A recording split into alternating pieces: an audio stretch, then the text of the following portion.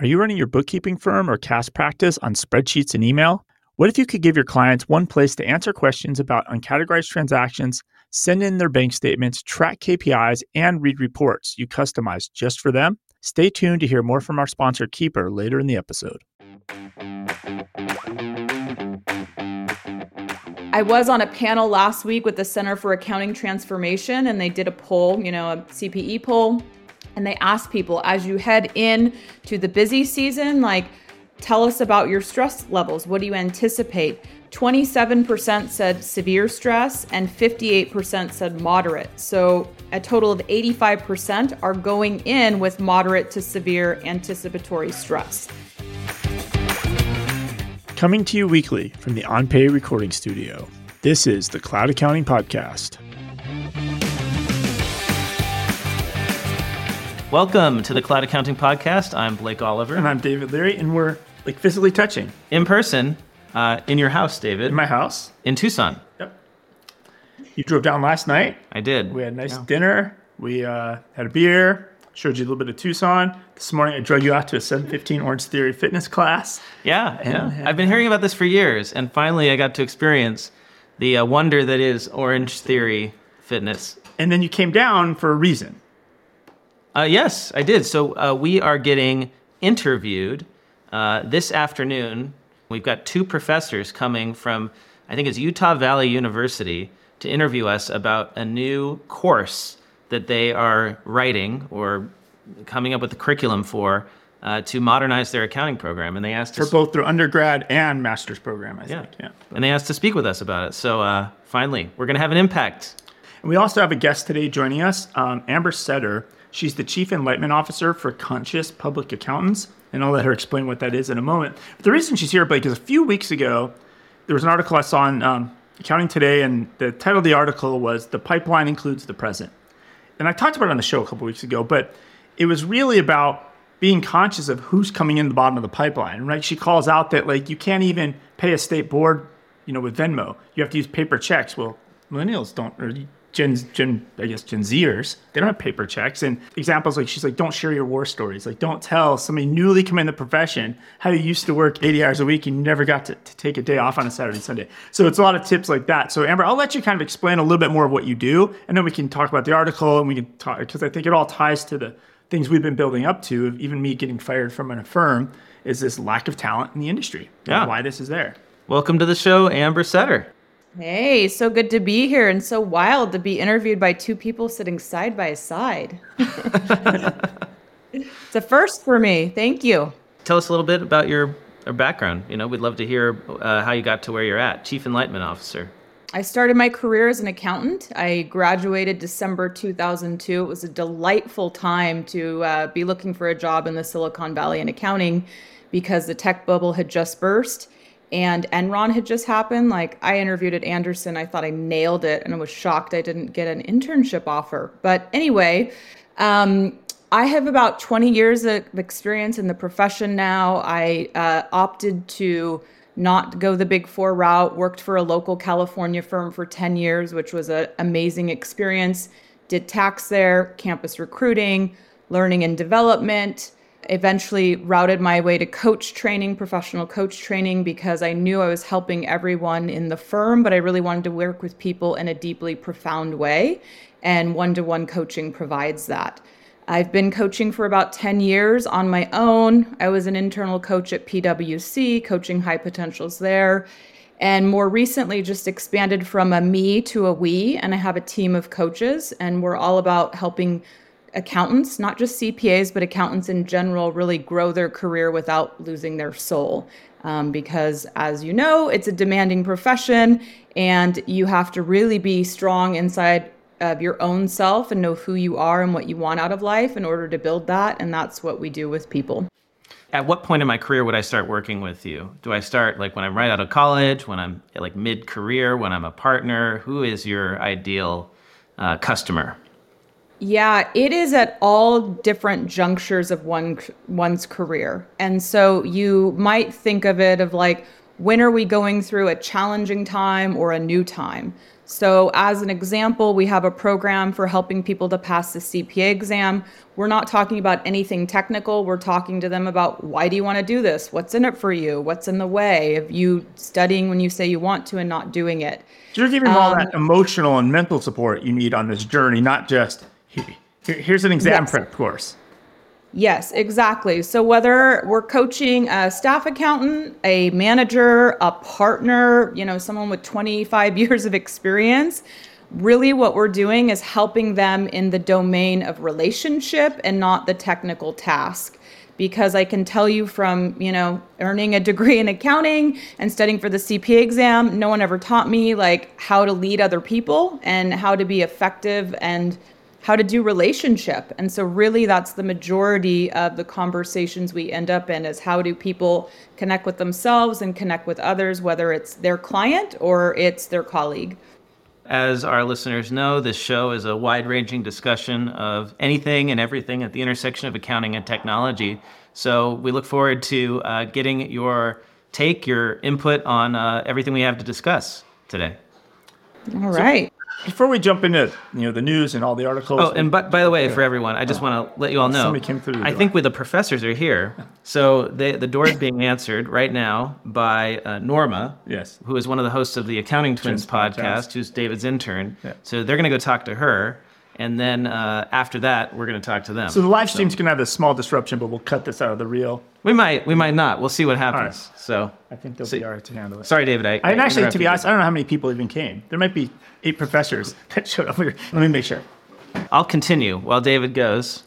So I saw this story this week. This really caught my attention because I'm a big fan of remote work.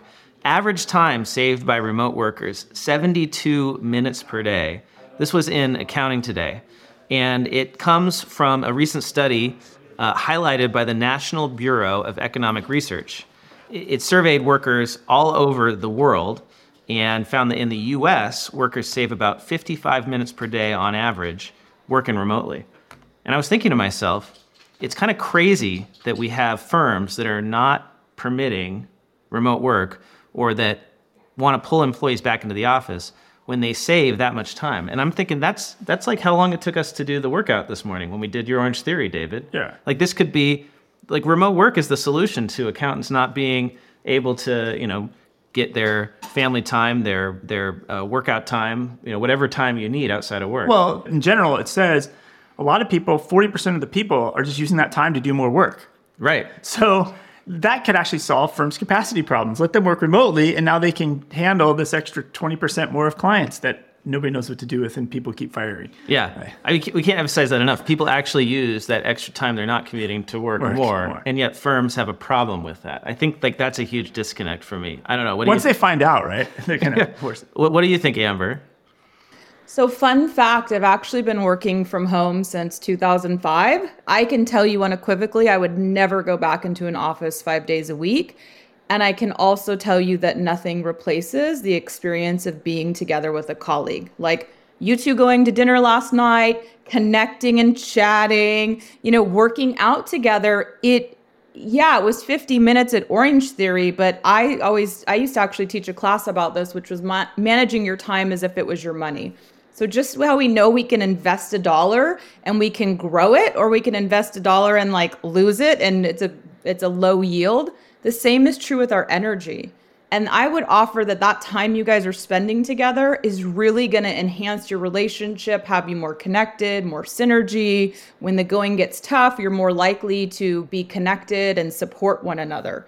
So I don't see this as an either or. I think it's great that firms really should embrace having remote work and allowing for that, because frankly, sometimes you need a really specialized practitioner that doesn't live in your market. And that's a really key way to get great talent.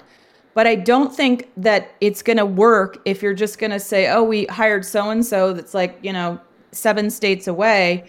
And then you want people to delegate work to a stranger that they've never met and they don't feel comfortable with. And so I think the real opportunity is bring everybody together, at least once a year, maybe once a quarter. I don't know what that might look like, but how do you do both and save time the majority of the time, but also make time for in-person connection when you can?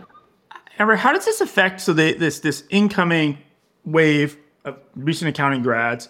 Obviously, like everybody wants to work remote. Like, oh yeah, I want to work remote. But how does it affect their career? Like, do they kind of need to have a closer relationship, be mentored more, like from a coaching, or maybe what would you coach a partner? Like, what do you do with incoming people? Because I can't imagine the experience if you started a firm on day one, you're just remote, and you're only seeing people every so many weeks. I completely agree. And so I actually just spoke at a tax kickoff with the firm earlier this week, and I shared a couple things with them. One is just like you said, maybe 2 years ago, coached a group of CPA exam candidates in a firm.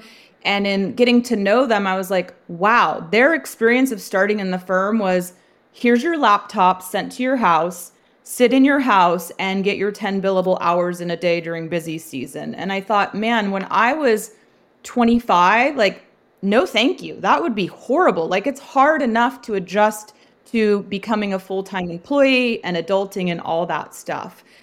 And then the other sort of thing that flew out of my mouth on Monday, which I never know what's going to come, but I was like, oh, that was a pretty interesting analogy, is, my daughter was, which we were in this predicament during COVID where if I went with the mainstream, she was going to do kindergarten online via Zoom. And I was like, oh, no, thank you. Like, I as a parent am not going to be really good at homeschooling. It's not going to fit my life. So what am I going to do? And I ultimately ended up putting her in a private school. And then first grade came, it was back to normal. And she went into a public school. That was a really bad experience for her.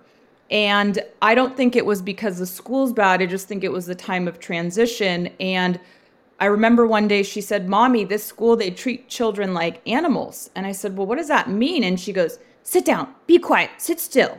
And I thought, that's the teacher. And what's going on with the teacher? The teacher's got, and this is the same for staff accountants or first graders, you've got 24 people that the year before had zero socialization with other little humans going through that same life transition of going into a new setting. And academically, we're all over the place. Some parents were really invested, some weren't. And I think that's the same for staff accountants. They're not being socialized in the way they were before. Maybe that's good, right? Maybe they're like, I ain't doing mandatory Saturday. Like, that's a bygone era. And maybe there's good things, but maybe there's ways in which they're missing like the experience that I had, which was hearing partners talk to clients and just learning through osmosis, or being exhausted with your colleagues at 10 o'clock at night and saying silly things and having running jokes and having that be the glue that holds us together. So I think it's a really challenging time. And, in my work, I end up talking to firms about people working in firms about all kinds of stuff. And I remember distinctly like someone saying, their staff, they're not doing as well. And I'm like, well, what'd you do for training? They're like, basically took their training curriculum and instead of doing it together in person, they just put Zoom. And I'm like, you didn't change it. Like, you can't just take a curriculum and change the modality and expect the same result. It just doesn't work that way.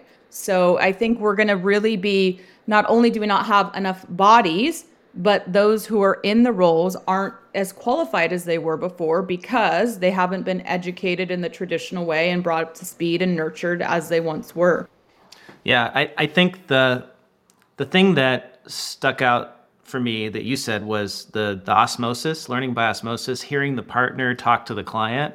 You can't really get that remotely. And there's a lot of knowledge transmission that happens just from sitting in meetings. So how do you as a partner give that to your staff when you're working remotely? Does it mean having them shadow you on your Zooms? That could work, right? Well, it goes back to what we said midway through COVID, where it's with remote people. If you got hired remotely, you interviewed remotely, you took the job remotely, you worked remotely, did you ever actually work there? Like, are you have any emotional ties or connections to that company? Yeah. And then vice versa, do they have any emotional ties or loyalty to you? Yeah. Right? Well, and that's part of the reason, right? I really strongly believe that even though that's one of there are many benefits to remote work, the huge disadvantage for the firm is loyalty. Loyalty is much less. And we saw that with whistleblower reports increased dramatically during the pandemic probably, my theory is due to remote work, people feeling less loyalty to their employer, right? So like that's a sign of it. I wonder if it's continued. That would be really interesting. This episode of the Cloud Accounting Podcast is sponsored by Keeper.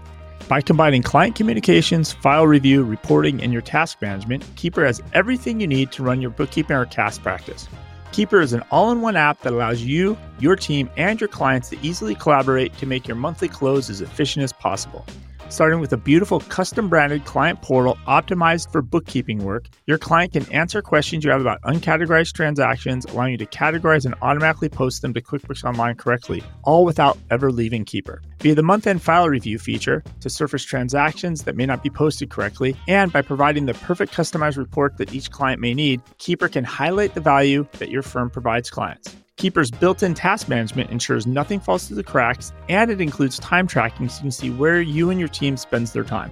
With Keeper's 1099 Manager, you can easily review each client's list of vendors, email address, physical address, tax ID, and the amount paid, and from the same screen, even request W-9s for any vendors that you're missing information for. No more jumping between screens or browser tabs. Keeper has a very affordable and clear pricing model that starts at only $8 a month. To learn more about why thousands of bookkeepers and accountants trust Keeper to manage their month-end close and to get 20% off your first 3 months by using code CAP20, head over to cloudaccountingpodcast.promo/keeper.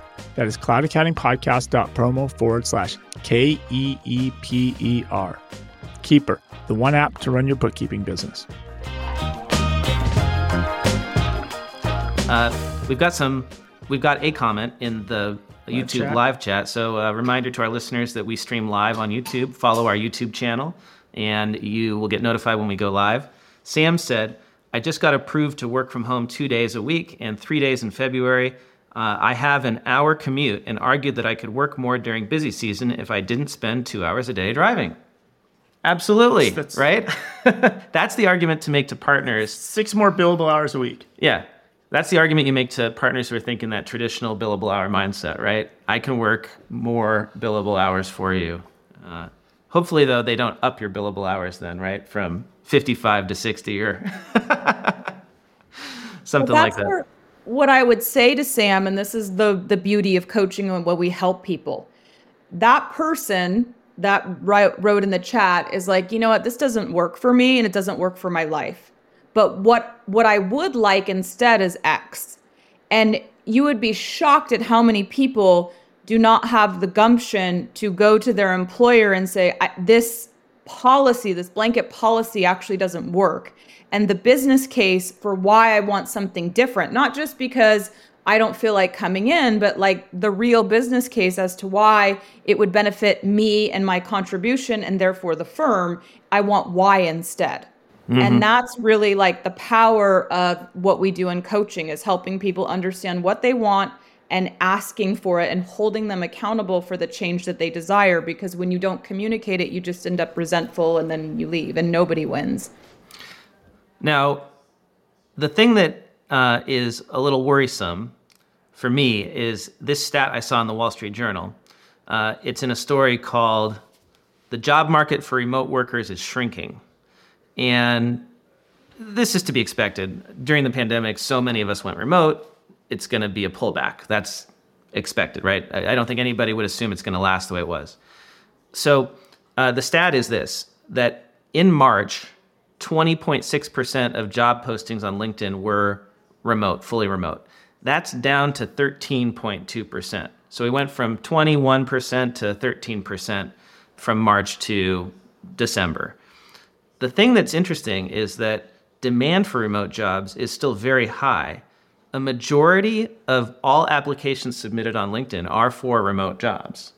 So to me, that says if you're a firm and you can figure out how to do all this remote stuff and to train your staff remotely and be productive remotely, you're going to have your pick of qualified candidates. Because I imagine before, the reason this number fell is a lot of jobs that you could argue white-collar jobs that allowed remote work, those have all tightened up. I mean, there's tech cuts everywhere, right? Those jobs they don't exist anymore. So who's left?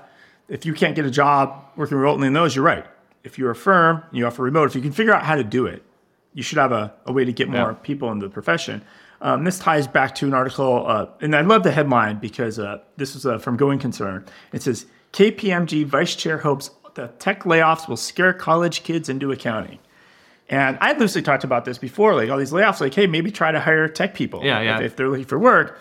But the argument is, and then, yes, lots, and you've said this over and over again, you yourself left accounting to go work in a tech company. Sexy tech companies, right? Yeah. You've done this yourself. And now that those jobs maybe aren't as sexy, they're betting on accounting, and I'll quote in the interview, accounting is that boring, stable profession that doesn't do as well in hugely expansive economies, but does great when the economy's on a downslide.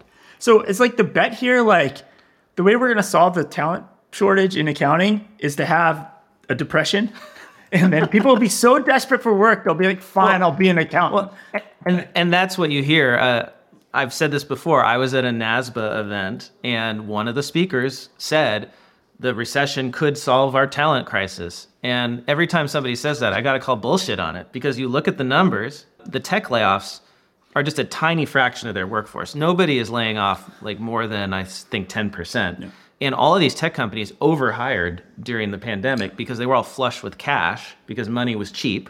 And so they might as well, right? So all they're doing now is just being smart. Like, if you have the opportunity to cut 5 to 10% of your workforce and you know that you're already overstaffed, you should do it. And that's why they're all following suit, right? Accounting firms have been cutting 5 to 10% of the workforce for decades. 20 to 30%. Not consciously, just based because of their behaviors. So that's the thing, is all these headline numbers of Google cutting tens of thousands of workers or whatever, it's tiny compared to their overall workforce, and it's not making a dent in their number. It's just bringing them back to where they were a few years ago. So it's actually good, because now Main Street companies, non-tech companies, have an opportunity finally to hire some of these people. So if you're an accounting firm and you've got room for tech people on your team, like, you should be recruiting like heavily, like go after those engineers. Now, they might not be the cream of the crop, but probably in your accounting firm, they can handle it, I imagine. A Google C engineer is probably going to be an A engineer at any accounting firm. At any firm, right? Given where we are, we're a little bit, admittedly, most firms are far behind, right? I mean, still making the transition to cloud. So, Amber, do you even think, like, is this, as you coach younger people and you coach firm owners, is this even realistic? Like, there could be a shift of people. Like, well, do you think it's possible for people to really shift their careers from, I'm some tech engineer, now I'm going to go into accounting? Like, is it even, or is this just a dream? Not with the 150-hour rule. I mean, let's call a spade a spade. It used to be that we had these ways in which we could take somebody who did something before and then come into the profession and learn what they needed to learn in order to get up to speed and get certified. And I can't speak for all the jurisdictions because it's just way too much, right? But in my day, I get to say that now, like in my day, we only needed 4 years of college, and there was a master's of accountancy program where I did my undergrad that was specifically for someone who had been an engineer who came in and got their hours and they got certified. And I think because we have that 150-hour rule, all those kinds of programs are diluted now. I mean, master's in taxation used to be an awesome add-on for someone who worked in tax. Now MST programs are diluted with people with no work experience that need to get 150 hours. So, I mean, it's possible. I guess the last sort of to contradict myself is something I'm hearing a lot of in firms is they're like, well, we used to require people to be a CPA to get promoted. And now we can't do that because if we don't promote these people, we know they're going to leave and they're going to go because they've been loyal and we really need them. So now we need to bend our own rules. And the Big Four has done this for years, right? Like you could be, if you're in tax, you could be an enrolled agent and get promoted to manager and onward. But the smaller firms, they don't have that, or medium firms. And now they're just saying, okay, well, maybe we're going to promote people without the CPA. Well, I don't know. Maybe you can come in and be an engineer because they've dug themselves in a hole, or we as a whole have dug ourselves in, where you can't now, because of the shortage, require people to get the CPA to get promoted. And that's just what I'm hearing is going on in firms. They've had to go away with that rule. Yeah, that's interesting. I hadn't really thought of it that way. it was motivating. You couldn't make it to manager without being a CPA. But now if we take that away, why are people going to go get their CPA? I mean... And I should say it's not like blanket wide. Like, I think if you are actually doing a test work, well, you should keep that rigor there. Yeah. And so I do see it there. Like, I don't know if you guys saw in the news this past summer, KPMG did something which they called the Audit Kickstart program. So for entry level folks, they could either like do the same old incentive that's been around for decades for passing the CPA exam, which is like the sooner you pass, the greater the bonus. They said you could do that old way, or you could do this new thing called the Kickstart program, where you come in and you sit in a training room with people and you do your CPA review course together. And when you do that, like, we'll give you medical benefits and we'll give you a little financial incentive. But they only did that for audit. Why do you think only for audit? Because that's the only place that you really need the designation anymore. So it's interesting of like how this is all going to shake out long term for the CPA designation, aside from auditors.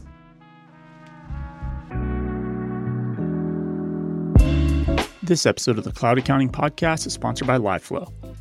Think about this. If you have approximately 60 clients and create 5 reports a month for each of them, that's over 3,500 reports a year. And let's say you're really fast and it only takes you 1 minute per report. That's almost 2.5 days a year you spend creating reports. Here are a few of the ways LiveFlow saves time for so many accountants and bookkeepers. Once you create the perfect suite of reports for a client, you can just copy the Google Sheet, use LiveFlow to connect it to a different client's QuickBooks Online company, and you're all done. The new reports will pull in the data for the second client automatically. You can easily drill down on the details of each number on a LiveFlow report, including drilling down to the transaction level to navigate directly to the transaction inside of QuickBooks Online. No more opening QuickBooks Online to search for specific transactions. LiveFlow and Google Sheets are in the cloud, so you don't have to waste time emailing files between your team and your clients. And you can give your clients access to a suite of reports that they can access anytime, eliminating one-off requests for you and your staff. To learn more about using LiveFlow and how you can save 20% off your first 3 months, head over to cloudaccountingpodcast.promo/liveflow. That is cloudaccountingpodcast.promo/LIVEFLOW. Stop manually updating your spreadsheets with LiveFlow.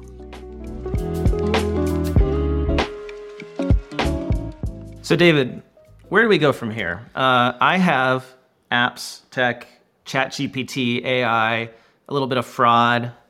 Is there anything burning for you? We could talk about George Santos. Yeah, let's talk about that. Like, does it tie? Is there an accounting story there, or like? Well, I mean, he could have said he worked for Big Four companies too, and like his list just goes on and on. So. It's too bad that he didn't say that, because that would have been an easier tie-in. I've been following this since the New York Times broke this story, like right when he got elected. Maybe you should rewind who this guy is. Oh, George Santos. I feel like if you haven't heard of him, I mean, maybe you don't follow politics at all, but he's the Republican congressman from, I think it's like parts of Queens and Long Island, somewhere, out in the boroughs in New York. And somehow he got elected, and nobody. So the U.S. Congress. This is not a local thing. The U.S. Congress. He's in the House, and he is a total scam artist. And the tie-in to our show is that his last, as far as I can tell, his last W-2 job was as the salesman for an alleged Ponzi scheme in Florida. That's something like a $17 million Ponzi scheme.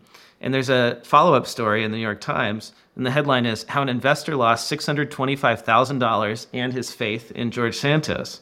And it profiles a client, a wealthy investor named Andrew Introtter, who was lured by annual returns of 16% and had invested $625K in a fund offered by the company Harbor City Capital, where George Santos was a VP. And I can't believe that we have the salesman for a alleged Ponzi scheme in Congress. But it wouldn't be. It depends on your view of Congress. I mean, maybe it's all. Yeah. It's amazing. So yeah, and I would highly recommend anyone who's interested in this go find this story on the Times. But like, yeah, it's. I hope that the guys on Oh My Fraud, the best fraud podcast in our profession, go and dig into this once more shakes out, because it's just fascinating.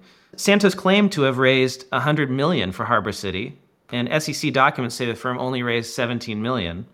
And Santos also was telling people that he and his family invested millions of dollars. But financial disclosures filed during his 2020 run for Congress show that he earned just $55,000 that year and had no assets. So speaking of going off of crypto and Ponzi schemes, I guess, if you want to keep going, did you see Moody's is working to create a scoring system for stablecoins? Your favorite thing. Yeah, I saw this headline. And essentially, they want to use your favorite thing, which they want to evaluate based off the attestation reports that firms are making. Oh, is that how they're going to do it? Yes. Oh, great. So we've talked about these attestation reports when it comes to blockchain, crypto for a few episodes now. Yeah. And they're basically agreed upon procedures, engagements, which makes them kind of useless. They actually say, if you read them, they say that they do not provide any assurance. Yes. So how could you create a scoring system? So that's what Moody's is saying. So they're not going to deliver an official credit rating the way they do for publicly traded crypto companies. So basically they're inventing a scoring system because there's probably money in it for them. Yes. Because the crypto companies are, but well, look, Moody's people will not know. It's the same way crypto exploited accounting firms. Now they're going to exploit Moody's. Moody's is going to create some scoring system that it's not their official scoring system. They're going to get a point or whatever they get. And then the crypto companies will be like, look, Moody's gave us a score of blah, blah, blah, even though it's not the real score from Moody's. Right. The foundation is sand, and the scoring system built on it is sand. Well, since you brought up blockchain, I get to bring up this story. Okay. Wash sales heavily inflating unregulated crypto exchange transaction volume. So it turns out that 75% of trades on unregulated crypto exchanges, according to a study by the National Bureau of Economic Research, 77% of trades are essentially wash sales, which means you sell, you buy, you sell, you buy, you sell, you buy. You create fake volume yeah. to create the appearance that there's this big market for crypto. But in reality, which is what you and I have known for at least a year now, David, most of it's crap. Yeah. It's people, big players, creating this illusion of activity. So Amber, where are you on the crypto thing before? Are you a crypto whale? Did we accidentally just? No, I'm just like, oh my God, wash sale. I learned this at some time. Wow. But yeah, when you just said like big players creating an illusion, I was like, wait, are we talking about employment opportunities in our profession? I don't know a lot about crypto, to be honest. This is not really in my realm. I did learn the most I think I can absorb in by watching John Oliver tonight talk about crypto, which was I gotta check wonderful. that out. He's good. Yeah. He's good. Second favorite to my favorite that he does about the IRS. I don't know if you saw that one. It's about 7 years old, but it's phenomenal. He refers to the IRS as like the anus of the body. You know, we still need it. It has a really important function, and if it's not working, we're in trouble. And that might be my favorite thing anyone has ever said on our show, Amber. That's amazing. It's a quote from John Oliver. I can't take the credit. I love it. Well, we should talk about tax season, right? Well, before you jump into that, we can transition in. So the IRS released guidance on the whole crypto checkmark, right? I have crypto. I've used crypto. I've sold crypto. You know, that's on everybody's return. That's on the top of the 1040? Top of the 1040. It's still on the 1040. So they changed the guidance for 2022 now. Apparently only check the box, and hopefully, so the podcast we talked about last week, the new podcast, Federal Tax Updates, they're going to be the tax experts that will deep dive on things like this more. But the way it looks, if you've moved any digital assets or crypto, you have to check the box. But if you're like me, who I had transactions in 2021 and it's just been sitting there, my wallet's worthless for 2022, I don't have to check the box this year. So if you hold, you don't have to check the box. If you have no activity, okay, you don't check the box this year. Obviously, don't tell me as the expert in the interpretation of this, but that's what it looks like they've changed. Well, that might be one tiny contribution to this stat in CPA Trendlines. CPA Trendlines has a barometer where they ask tax professionals, do you think this year is going to be better or worse? And 53%, a majority of respondents, think that this year is going to be somewhat better than last year. So mildly optimistic. But it's been really bad for 2 years, really bad. So, but you said, what's the percentage? 53% say somewhat better, and 14% say much better. So add those together, we're at 67%, right? 2/3 say it's going to be better, and the rest say about the same or worse. So Amber, what's the mood? The mood, yeah. What's the vibe? What's the emotional piece of this that you're seeing when people talk about the tax season? So I'll share that yesterday I got a text from a client that was like, hey, can I just get 15 minutes? And I always offer that to people, right? Because I talk to them, we have like a standing call, but if they need some spot coaching, to reach out. And this tax practitioner reached out, and as I heard them, sharing some stuff, I shared with them something that I've observed for years, is that about this time of year, everyone assumes that I need to get stressed out, and now's the time where I really should start stressing because it's going to be hard, it's going to be difficult, and life's not going to be great, and all the things. And so I do think there's a way in which the emotional climate, people might be feeling in that way.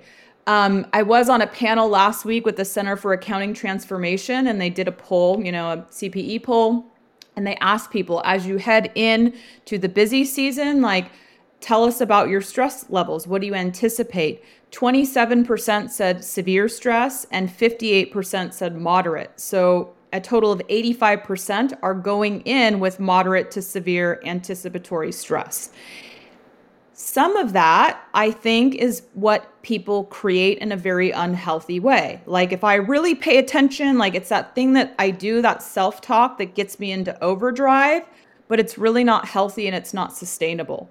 So I really encourage people to, really reframe what your experience is going to be, because if you go into it saying it's going to be worse, it's going to be stressful, then your mind is unconsciously going to be looking for all the things that are stressful and all the things that are going wrong, instead of like, hey, this is going to be a better season, or this season I'm really going to focus on this, or whatever it might be.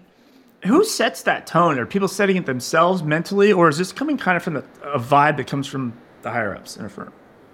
I think it can be both. Sometimes it's the vibe from higher ups and the correspondence, like, okay, we're coming in, like your hours got to be up, you got to be back in the office, like whatever. The communication going out in the firm could absolutely create some of that. Sometimes it's the individual. A lot of the work that I like to do is in adult development, which is how somebody grows psychologically. So at the lowest level of adult development, you don't realize that you're just reacting to the external environment. So if the firm says it's going to be this way, you're like, oh, okay, I go into that.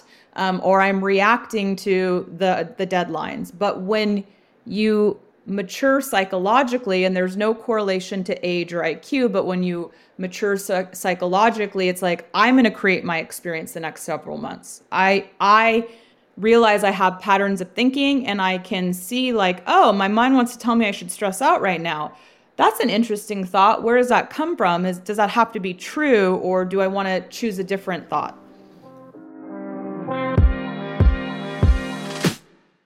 This episode of the Cloud Accounting Podcast is sponsored by Anchor. For many of you, getting paid by your client is a multi-step and multi-app workflow that looks something like this. Send a client a proposal or engagement letter via a quote-unquote signature tool. Wait for the client to accept it, add the client to the accounting system, generate an invoice, send that to the client, wait for the client to pay you, or maybe you're advanced and you set up separate PDF to collect their ACH or credit card info to set up automatic payments. But again, you wait for them to provide those details. You get the point. It's a messy manual process, and I didn't even mention the spreadsheet you'll need to create to track all these steps. Introducing Anchor. Anchor automates your entire billing process for you end to end.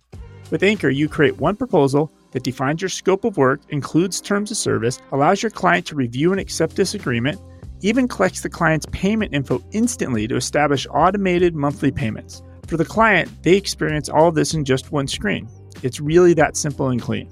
With Anchor's dashboard, you always have visibility in the entire process from pending and approved agreements. It will even surface items that may need additional attention, like when a client needs to update their credit card expiration date. And if the scope of work of the client ever changes, be it monthly services or a one-time additional charge, you can easily and clearly modify the agreement, keeping you and the client on the same page. And the best part, there is no subscription fee at all. Anchor only costs $5 per payment received. No matter how much you charge the client, it is still only $5 per payment. To learn more about using Anchor at your firm, head over to cloudaccountingpodcast.promo/anchor. That is cloudaccountingpodcast.promo/ANCHOR. So, David, I think this is the perfect time to transition into app news.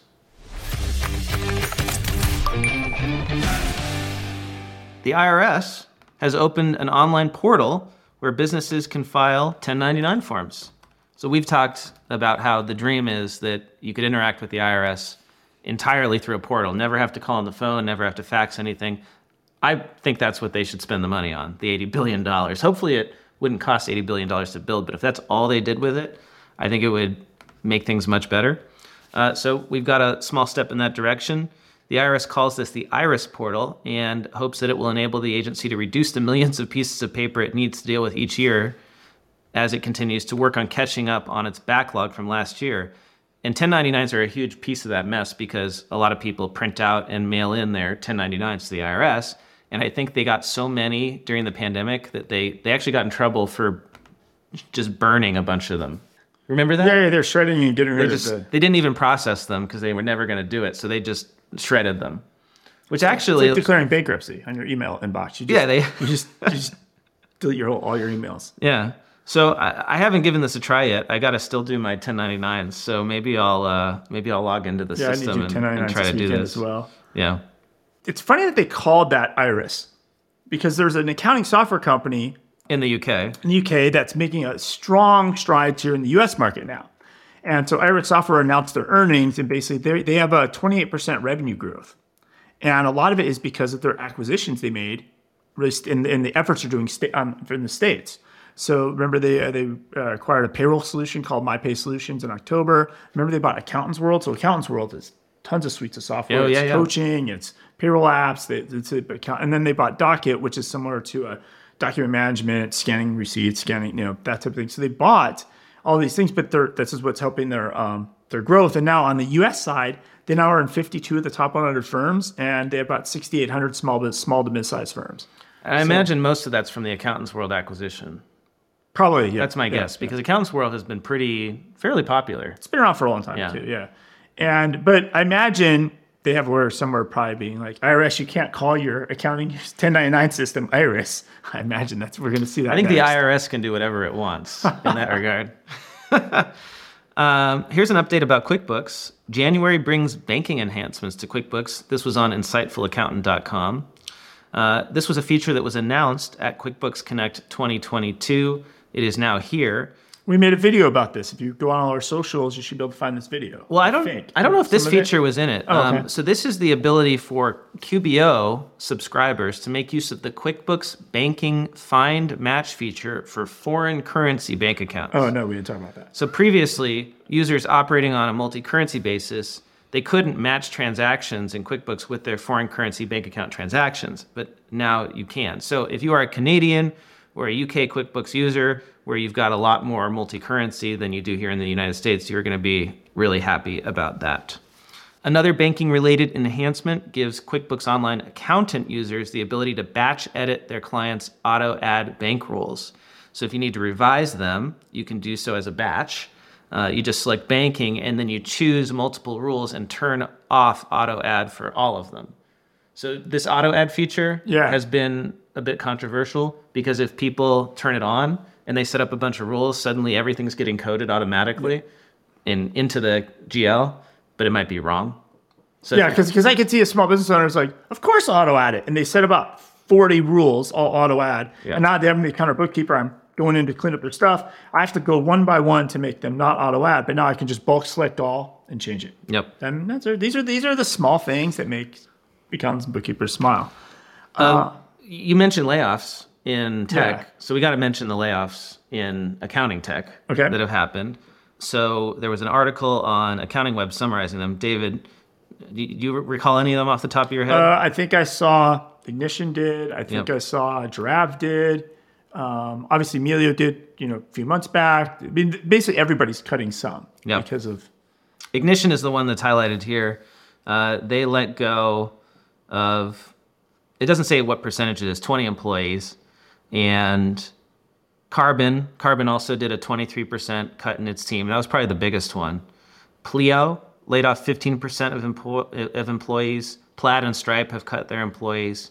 But again, as I said before, I wouldn't worry too much about this. This is just normal cyclical nature of tech, which... Well, I think in general, when money was cheap, there was a lot of VC money going into these companies because money's cheap. And then as soon as you take VC money, you get that pressure to sell. You got to grow as fast as possible. So people hire a bunch of salespeople. And so a lot of these layoffs are in sales. But the one thing that's interesting to note here, and is this a trend or not, is a lot of people on the content teams, the blog post writers, things like that. And sometimes I'm wondering now because I did talk to an app, the founder of an app, and he turned me on to Jasper AI, which is, everybody's hot on ChatGPT. It's kind of a similar type thing. Yeah. We use Chat, and I told you about using Jasper AI. And he's like, I can use that, and I can get blog posts that are almost just as good as what I'm paying a content writer full time to do. And so you're starting to see, are some of these layoffs really because the positions are now getting eliminated? Mm-hmm. If you were just writing content or managing somebody overseas to write it, and they're really using Jasper AI or ChatGPT to write a basic SEO blog post for your website, are those jobs actually, are we seeing a real shift in some work going away? Content writing. I think definitely on the low end, if you're just churning out blog content, marketing content, you're either going to have to learn how to use these tools to do more, or you're out of a job. If all you're doing is churning out draft copy. If I'm a firm and I need to have some SEO posts like how to create 1099s or why I need to, I'm sure these tools can create a good enough blog post for me just to slap up on my site. Yeah. I mean, you still need to edit them. So if you... But I don't need to hire somebody. No. If you as a firm owner are willing to edit that, you can just ask Jasper to write you those blog posts you can edit. I mean, that's what I'm doing. I'm using it right now. I used it with a client. The other day we wrote 6 emails in 20 minutes. It's incredibly fast at doing that kind of boilerplate marketing stuff. And then you just tweak, you customize, you're done. So it's 4 or 5x savings in time. So for that, yeah. Did you say earlier on you did have a ChatGPT story? I've got a bunch of them, actually. So Microsoft is investing something like $10 billion into OpenAI. That's huge for accountants because the vast majority of firms are on the Office 365 stack. And so... Oh, that's a good tie-in. Very good. All the benefits of ChatGPT, if this partnership works out strategically, will be embedded into the Microsoft suite. So imagine Outlook drafting emails for you that you can then review and approve and send. Imagine having access to your whole communication history with your client. Or just Excel. Yeah, or accessing the data that you've got in your Excel files. And so you can ask it a question and say, or just even finding information. Just find, all that stuff's so disorganized, and everybody wants to have a SharePoint. Everybody wants to have a Notion that's organized. But has anyone ever actually had a wiki that was organized in your firm? I can never find it. The client files are just everywhere. I mean, our file folder structure in our company, David, is a mess. And actually, that leads me to a story featuring somebody really smart at a Big Four firm talking about the application of AI. Let's see if I can find this here. Yeah, this was an article on VentureBeat featuring Ernst & Young's CTO. The headline is ChatGPT's killer enterprise use case will be managing knowledge. And he talks about how they've got so much knowledge across EY globally with all these people. I mean, their SharePoint must be a giant mess, right? Now, ChatGPT, OpenAI tools, these generative AI tools can ingest all that information and then go find you what you need. So people must spend, it's probably impossible to quantify the amount of time that people spend just looking for information inside of big organizations like that. And these tools could really help. Yeah. So finding the information. Yeah, really exciting. Rocket Tax has launched Rocket Lawyer has launched Rocket Tax, which is tax prep. But it looks like the headlines a lot, from the headline, I saw that article and I was like, oh, here goes another outsider getting into the tax game. But it looks like they're just working with TaxFile, who basically TaxFile is a little bit of like an Uber system for getting tax returns done. And so it looks like it's a seamless integration. It looks like I haven't looked at it or seen it, but it's not like they're an outsider coming in. They're just utilizing a player inside already. So they're just it's probably a biz dev deal of some type. One thing on the website that caught my attention is the subhead, costs less than your average CPA firm. The pricing starts for personal at $200, for self-employed at $400, and for business at just $500, which is C Corps, S Corps, partnerships, trust/estates, and nonprofits.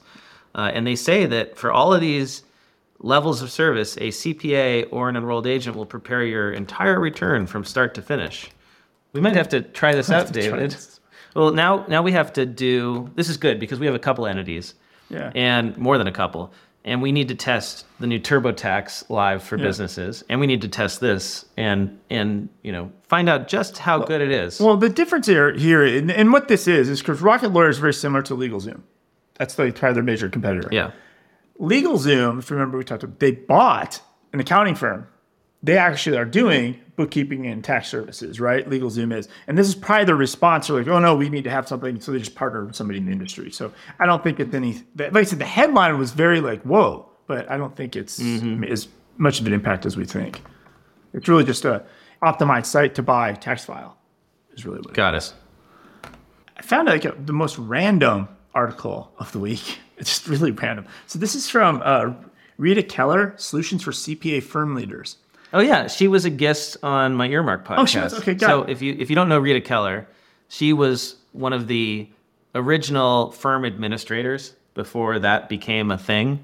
You know, when CPA firms didn't have operations people, and she grew a firm from like a dozen people to becoming a regional firm as the administrative partner. Yeah. And one of the few women in that role originally. OG. So it felt like a weird article. Then I clicked through it because it was like the decline of voicemail. Like, this is an article somewhere? Wait, the headline is the what? The decline of voicemail. And this is January 27th, 2023. But what she's doing, it's a flashback post to a post she wrote in 2014. And the 2014 post talks about using voicemail less. And she goes on to say, so this is in 2014. She's like, hey, I expect all of you to begin frequently new ways of communicating with clients, such as texting, right? Mm-hmm. And she's like, I know many experienced, mature CPAs who are now using text extensively. But it was just kind of a funny, like the headline was like, are we kidding me? There's articles being written about voicemail. Yeah. But it's really, if you step back and look at it, like, yeah, in 2014, she's like, hey, stop using voicemails. Like, stop using voicemails. And I bet you people are still using voicemails. Oh yeah. I on my voice message now, it says, if you actually want me to respond to you, please send a text. I don't remember the last time I got a real voicemail. Amber, do you remember the last time you got a voicemail that wasn't a scam artist or a salesperson? I still get them from like family and friends, but I have like 65 that I haven't even listened to, if I'm honest. So yeah, I'm not a big voicemail, like sit there and listen. I just call somebody back. You know what the smartest thing is? It's, and I never did this but I should have. It's you let your voicemail box fill up completely so that nobody can leave a message. And unfortunately, Verizon, I use Verizon, they don't have the ability just to turn it off. Some providers will let you completely turn off voicemail. When I was at Intuit, I had them turn off the voicemail because it was just too much work. Or it's a voice, you have to type in all these dials, you get in there, and somebody's saying, I sent you an email. I'm like, what? All that work for that? So I'm anti-voicemail for sure. So David, I have some listener mail. You want to finish out the episode with listener mail? Okay. So this is, the subject line of this email is January 20th Cloud Accounting Podcast. Hi, Blake. Hope you and David are having a great new year and lots of success with your new media company. I find it interesting in the last podcast, you said tax professionals were getting rid of clients because they couldn't handle them all. This is not our situation. Remember, we became remote only, and we are in our second tax season in Prescott, Arizona. After raising our prices 80% the previous year, our goal was to retain half our clients and make the same amount. We retained about 38% of our clientele, but revenue was down 30%. We are not trying to scale and become a large company, but we are looking for new clients. We are currently doing Facebook ads, Google ads, Yelp ads, and a mailer to try and generate some new business in Arizona. We are looking to increase by about 150 to 200 more clients, and we would like to get more tax resolution clients and are marketing for that too. I've learned a lot about crypto and Bitcoin in the last year, so since my last voice message, I will be sharing my thoughts soon. That's from Greg. And I just wanted to bring that to the show because I thought it was interesting. They raised prices 80%, and their goal was to retain half the clients and make the same amount of money. But instead, their revenue went down 30% because they lost a lot of clients. They only retained like less than half, 38%. Yeah. So I was curious, David, like just knowing that, do you think that 80% was aggressive? You know, I mean, that's almost 2x. Yeah. Like if you have to, and then I know the boiling frog thing is not true, but like you kind of have to ease this in. And you know what's the master at it is Intuit. Intuit grows 15% every year because they just do these small price increases. The next thing you know, payroll used to be $99 a year. And next thing you know, payroll is $300 a year. Now, it took a long time to get there, but they just, every year, a teeny little move of the dial. Yeah, they're the masters at it. And the problem was, Greg told me in another email that I don't have open. I guess they had not raised prices for years. So they just felt like, okay, we got to do it all at once. But probably if you're that far behind, you might want to spread it out over a few years, even if you are behind, like 20% a few years in a row. Like the good news is tons of clients are currently being fired because of the lack of bodies to do work at their firms. So there's tons of clients that are just roaming around. Like maybe if you're doing online advertising or outreach, like target them specifically. Let go by your accounting firm? ? Right. Mm-hmm. Well, and that brings me to the second question here, implicit question, which is, how do you get new clients? Probably, I would probably not do really the Facebook ads, and I would focus more on going out to other firms, the larger firms that are trying to get rid of these smaller clients, and like you, David, you got fired from your firm, and partner with them. Basically, say, look, I'll happily take on the clients that you can't serve. And that could be Twitter clients. If you get a big firm relationship, yeah, absolutely. I wholeheartedly agree because I've been helping practitioners through this a lot, like raising rates, right sizing, not just the rates with clients, but like getting rid of the clients who are drags on their energy and get things in late or want to argue with them about their liability, which is not in their control, right? But going and building relationships in the firms, because in the firms, there's oftentimes just there's a minimum threshold, period. And that's because they tried to do that a couple years ago and people didn't do it. And so now they're like, no, this year we're really serious. Like we're culling clients. And I wouldn't do a Facebook ad either. I would build relationships with those firms that are culling clients and getting lots of them. Because in addition, then you get like practitioner input on those clients. They're just not Joe Blow off the Facebook ad street. Yeah, that can be rough, right? It can often be very difficult to serve them because they've not done taxes for years and years, and then you got to catch them up. I would much rather. Assuming the big firm is sending you their paying clients, and not their unpaid. Not their unpaid clients. Well, that's why you got to get paid up front, guys. Get paid up front. I was just listening to a podcast, an AICPA podcast featuring Jody Grundon, who is like the chair of the Digital CPA Conference and has led Summit CPA for, I think, like 18 years, and they just got acquired by Anders, and they're doing everything right. They're the model as Digital CPA holds them out to be, or AICPA holds them out to be. And what he did is really not that complicated. He just took all of the tax clients and put them on subscription billing up front, so they would get paid at least in 2 chunks before they do the tax return. And then he put all the bookkeeping clients on monthly and then weekly, and created subscription revenue. And because of that, you're not chasing money. You don't have people that don't pay you. Right. They did other stuff too, but like the 2 revolutionary things were not that hard to do from a practice management standpoint. I got one more listener message, and then we'll close out. How about that? So this is from Jared. Jared said, "Hello. I am a relatively new listener to your podcast, but fascinated and excited that people are talking about accounting in this way. Our firm uses QuickBooks Online for a majority of our clients. I have recently tried the Write tool and think that it is revolutionary because of how customizable it is. It truly does save time and makes it easier for the user to navigate QuickBooks Online in a way that makes sense for them. I would love if you could all do a short segment about the security behind all of this. Can I truly trust this extension, or should our firm wait to see if Intuit adopts or acquires the same sort of format/idea? Thank you, and I look forward to listening to future episodes. So David, as the QuickBooks expert on this podcast, can you tell me about the security of browser plugins, and then specifically Hector Garcia's Right tool? Yeah, so I did reply to this email individually.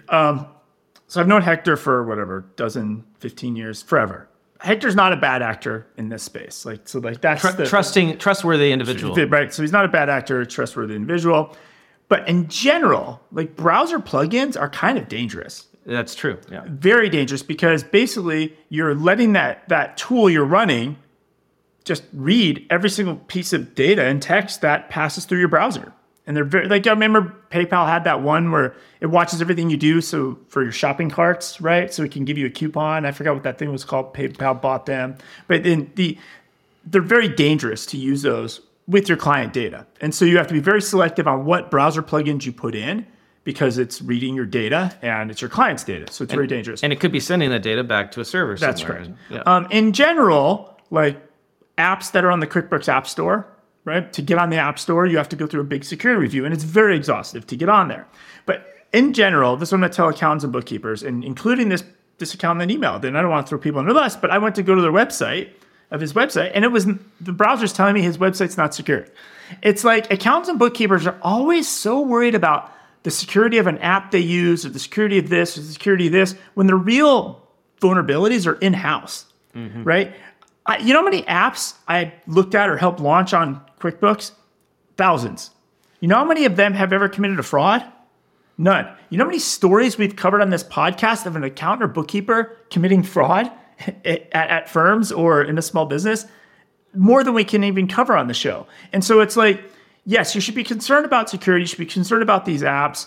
Yes, but you got to look internally. That's what I would say for firms. That's where your real risks are. Yeah, good point. Very good point. Well, I think that is it for this show. We're out of time. Yeah, I think I'd like to find out if people want to get a hold of Amber. Yeah, they can do that. Amber, thanks so much for joining us. If people want to get a hold of you, learn about what you are up to in the world, where should they go? Our website is conscious.cpa, so that's easy enough to find. And then I'm hard always, to spell, but easy to what was that? Hard to spell, but easy hard to spell. CONSCIOUS .cpa, not .com. And I'm always, trying to say something different on LinkedIn, because there's too much noise that's boring. But if you want some perspective, some commentary, and some entertainment, you can follow me there. Great. And I look forward to following you. Well, I already do. So I look forward to more of that. Thanks for joining us, Amber. David, great to see you in person, as always. And we'll see all of our listeners here next week. As a reminder, you can earn CPE for listening to this episode. You already made it to the end, so you might as well get continuing professional education credit for it. Download the free Earmark CPE app, take a quick 5-question quiz, and earn your CPE certificate.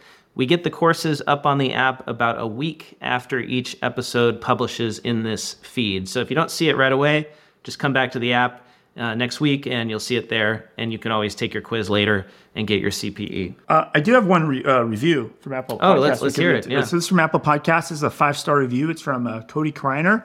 Thoughtful conversations from day one. Recently started a job in the outsourced accounting industry, and I started listening to a couple of weeks ago from episode 1. So he's listening from episode 1. If you go back to episode 1 and you listen all the way through to, what are we on? 300. You should get your CPA designation. You should be able to earn your 150 hours by listening. Well, because you're going to be listening to 316 hours of the podcast. So it might take a while for me to hear. It might take a while for me to hear you read this on a show, but the foresight and the discussions from day one pre-2020 is really cool to look back on now. The podcast has aged well and probably would have been a lot more successful businesses. So little, homie. There probably would have been a lot more successful businesses if they'd be tuning in at that time. Love what you guys are doing. Keep it up. So thank you, Cody, for the review. And 6 months from now, when you hear this episode, you'll hear your review. Thanks to everyone who tuned in on the YouTube Live. We'll see you next week. Bye, Amber. Bye. Bye. Time for the classifieds. Is your New Year's resolution to get your firm better organized? The average firm spends more than 30% of its time sending repetitive requests to clients for information to complete their work. When you don't have what you need, your workflow is blocked and your team is frustrated. Eliminate this frustration with Client Hub. Client Hub is a modern workflow platform with deep roots in the accounting profession. Unlike traditional platforms, Client Hub is built for both your team and your clients. Get faster client responses, build better client relationships, and become a more productive firm. To schedule your demo, go to clienthub.app. That's clienthub.app. Check out Hector Garcia's new app called Right Tool for QuickBooks Online. Instantly increase your productivity with keyboard shortcuts and more. It will save you seconds. The app is free and offers a pro version with additional batching tools. Check them out at righttool.app. That's righttool.app. RIGHTTOOL.app.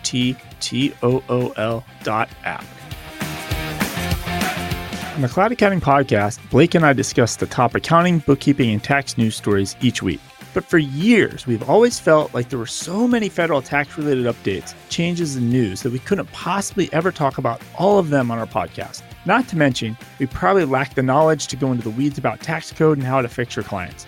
The hosts Roger Harris and Annie Schwab together have over 75 years of tax experience helping both individuals and small business owners navigate the complexities of the current tax law. Their expertise has been published in the Wall Street Journal, USA Today, the Morning Business Report, Bloomberg Business News, and Accounting Today, and even has led to offering testimony before Congress on small business tax legislation. Listening to this podcast will save you time from scouring and digesting scores of blog sites or IRS news feeds, while keeping you up to date on the latest federal tax information needed to run your tax practice and best serve your clients. And to save you even more time, CPAs and EAs can earn CPE and CE credits for listening to this podcast. And don't worry, they are both fully NASBA and IRS approved. Be sure to subscribe or follow the Federal Tax Updates podcast in your favorite podcast player today, or head to federaltaxupdates.com. That's federaltaxupdates.com. Want to get the word out about your newsletter, webinar, party, Facebook group, podcast, ebook, job posting, or that fancy Excel macro you just created? Why not let the listeners of the Cloud Accounting Podcast know by running a classified ad? Hit the show notes for the link to get more info.